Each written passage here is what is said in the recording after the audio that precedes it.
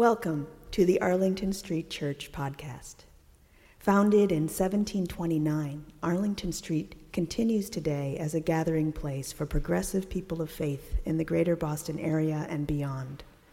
We are located at the corner of Arlington and Boylston Streets, across from the Public Garden in Boston, Massachusetts. Please visit ascboston.org for more information about this historic Unitarian Universalist congregation. Arlington Street Church, gathered in love and service for justice and peace.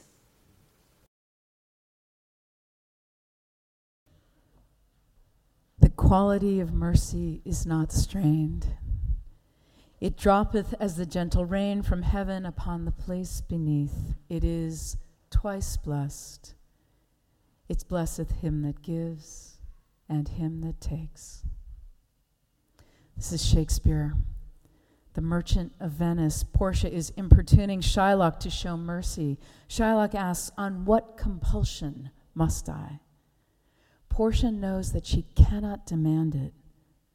The quality of mercy is not strained, meaning it is not forced or compelled by outside forces.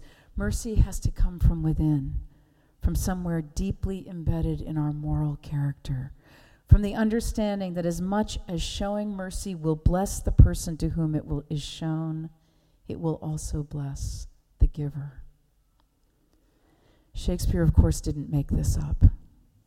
The directive to show mercy, an alchemical blend of benevolence, forgiveness, and kindness, shows up in every major religious tradition. In Hinduism, a spiritual awakened life leads one to feeling compassion, which in turn leads to mercy. Mercy, called daya, removes bad karma and is rewarded with kripa, translated as grace or kindness. Mercy is also to be extended to animals, and for this reason, many Hindus are vegetarian. In Judaism, Yahweh is recognized as merciful, the Lord, a God, merciful and glorious, slow to anger and abounding in steadfast love and faithfulness. In Buddhism, Kuan Yin or Kannon is the bodhisattva of mercy and compassion. In Christianity, Jesus' Sermon on the Mount tells us, "Blessed are the merciful, for they shall obtain mercy." If you look up into the balcony to your right at the center there, you will see Louis Comfort Tiffany's exquisite stained glass rendering of this beatitude. You can see that the angel is breaking a sword over its knee. And in Islam, most merciful, Al-Rahman, is one of the many names of Allah, and compassionate, Al-Rahim, is the most common name in the Quran. My former student of blessed memory, our intern Dan Kane, did his clinical rotation at a hospital for the criminally insane. On his first day there, he met an older woman called Mary, who, like every good person he ever met, was instantly drawn to him. Dan's mother had died. Mary fussed over him maternally, and he grew very fond of her. Dan never asked her what she was doing in the hospital, but one day he decided to look up her records. As it turned out, Mary had murdered her children. By definition, a mother has to be out of her mind to kill her kids. By law, psychosis explains it but does not forgive it. The court remanded Mary to remain in prison for the rest of her life, or 4 lifetimes, one for each child, whichever came first. Dan told me that he decided then never to read another chart. He wanted to take his patients as he found them, without the temptation to judge them by their crimes. And he felt that of all the gifts Mary gave him, including helping to heal the wound of the loss of his mother, the greatest was the blessing of a deepened understanding and experience of mercy. I think of mercy in a religious context, but I suspect that most of the world thinks of it in a social or legal context, compassionate behavior shown by someone with the upper hand. My friend Heidi Brieger is a judge who hears some of the very worst cases in the Commonwealth, spending the better part of her waking hours with murderers, rapists, and child molesters. I've wondered a lot about how she does it, how she lives with the ever presence of evil incarnate. Recently, she told me she has a placard on her bench. Just one word: mercy. It was probably French philosopher and playwright Voltaire who said, "To understand all is to forgive all." I repeat it a lot: to understand all is to forgive all. I'm being haunted in the best way by two stories that came across my desk recently, two tales of extraordinary mercy. The first came across the AP wire from Iran. Her son's killer stood on a chair on the gallows, his hands shackled, the noose around his neck. Hundreds crowded outside the jailhouse to see if the grieving mother, Samara Alinejad, would exercise her right to kick away the chair, to hang him. But after 7 years of dreaming of revenge, up until the last moment that she held her son's killer's life in her hands, Samara pardoned Bilal Girastari. That act has made her a hero in her hometown, Royan, in the north on the shores of the Caspian Sea, where banners in the street commend her mercy. 2 weeks after the dramatic scene at the gallows, well-wishers are still passing her home to praise her. Samara says that retribution has been her only thought since her 17-year-old son, Abdullah, was knifed in a street brawl. "My world collapsed when I heard about my son's death," she says. "If I pardoned the killer and saved him from death, how would I be able to live anymore? I told my husband if he were spared, I would die." The Islamic law's concept of qisas, which is akin to an eye for an eye, gives the families of murder victims in Iran and some other Muslim countries the final choice over whether convicted killers live or die, and the chance to oversee the killer's execution. Alternatively, forgiving qisas is seen as an act of charity and a chance to atone for one's sin. This option to show mercy is often in return for blood money, payments of about $35,000. Complicating Samara's grief was the earlier death of her only other child, Amir. He was riding a bicycle when he was hit by a motorcycle. Almost beyond comprehension, one of the boys on the motorcycle was Bilal Girastari, her elder son's murderer. Samara walked slowly toward the gallows. A blindfolded and weeping Bilal Girastari pleaded with her. "Forgive me," he said, "show your mercy." Samara moved in close, face to face, and slapped him across the face. And then she and her husband, Abdolghani Hosanzadeh, slipped the noose off his neck.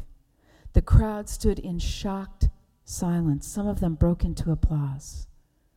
The death sentence had been commuted. He will serve 12 years in prison. Samara Alinejad refused the blood money that had been raised, donating it instead to charity. She feels, she says, relief. This slap made me feel as if all the bad blood that had accumulated in my heart over the years suddenly burst and poured out. I became peaceful. I do not think about revenge anymore. Abraham Lincoln said, "I have always found that mercy bears richer fruits than strict justice." Because the death of a child is an especially egregious offense to the natural order, mercy shown by parents for their children's murderers is particularly extraordinary. The second story of extraordinary mercy is from closer to home. In February of 1993, Mary Johnson's only child, her 20-year-old son, Loramian Bird, was shot after an argument at a party in Minneapolis. The killer was O'Shea Israel, a drug and gang-involved 16-year-old. He was tried as an adult, sentenced to 25 and a half years, and served 17 years before being released. Initially, Mary wanted him locked up. My son was gone, she says. I was angry. I hated this boy. Hatred, anger, hatred, anger. I wanted him to be caged up like the animal he was. In her misery, she asked if she could meet O'Shea. A devout Christian, she felt compelled to see if she could find a way to forgive him. At first, O'Shea refused. 9 months later, he changed his mind. Visiting him for the first time, Mary greeted him saying, "Look, you don't know me, and I don't know you. Let's just start with right now." Mary founded a support group and counseled mothers whose children had been killed, encouraging them to reach out to the families of their murderers, who were also victims. Hurt is hurt, she says. It doesn't matter what side you're on. She began to see O'Shea regularly, and when he was released from prison, she did something beyond all imagining. She introduced him to her landlord, who, with Mary's blessing, rented him the apartment next door to hers. Mary and O'Shea are close friends now, which Mary credits to her deep faith, but she says she has a selfish motive as well. Unforgiveness is like a cancer, she says. It will eat you from the inside out. It is not about the other person. My forgiving him does not diminish what he's done. He murdered my son. But the forgiveness, the mercy, is for me. She wears a two-sided locket with a photo of herself and Loramian on one side and O'Shea on the other. For his part, O'Shea says he struggles with all of it. I haven't totally forgiven myself, he says. I'm learning to forgive myself. And I'm still growing toward trying to forgive myself. He hopes to prove himself to the mother of the man he killed, working at a recycling plant during the day and attending college at night.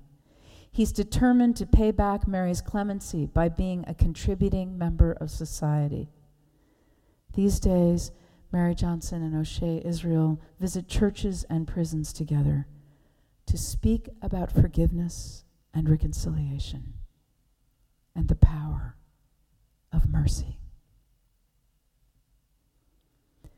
Beloved spiritual companions, the quality of mercy is not strained. It droppeth as the gentle rain from heaven upon the place beneath. It is twice blessed. It blesses him that gives and him that takes. Samara Alinejad and her husband, Abdulghani Hosseinzadeh, mercy. Mary Johnson, mercy. May their extraordinary power of example inform the ways we regard our own injuries, the way we hold on to anger and hatred, and the ways we let them go, and consider the life-giving possibilities of mercy. Amen. Thank you for listening to this week's podcast. We would love to hear from you via email at office@ascboston.org or through our Facebook page. If you would like to support the good work of Arlington Street Church, please consider a contribution by check in the mail or through our website, ascboston.org.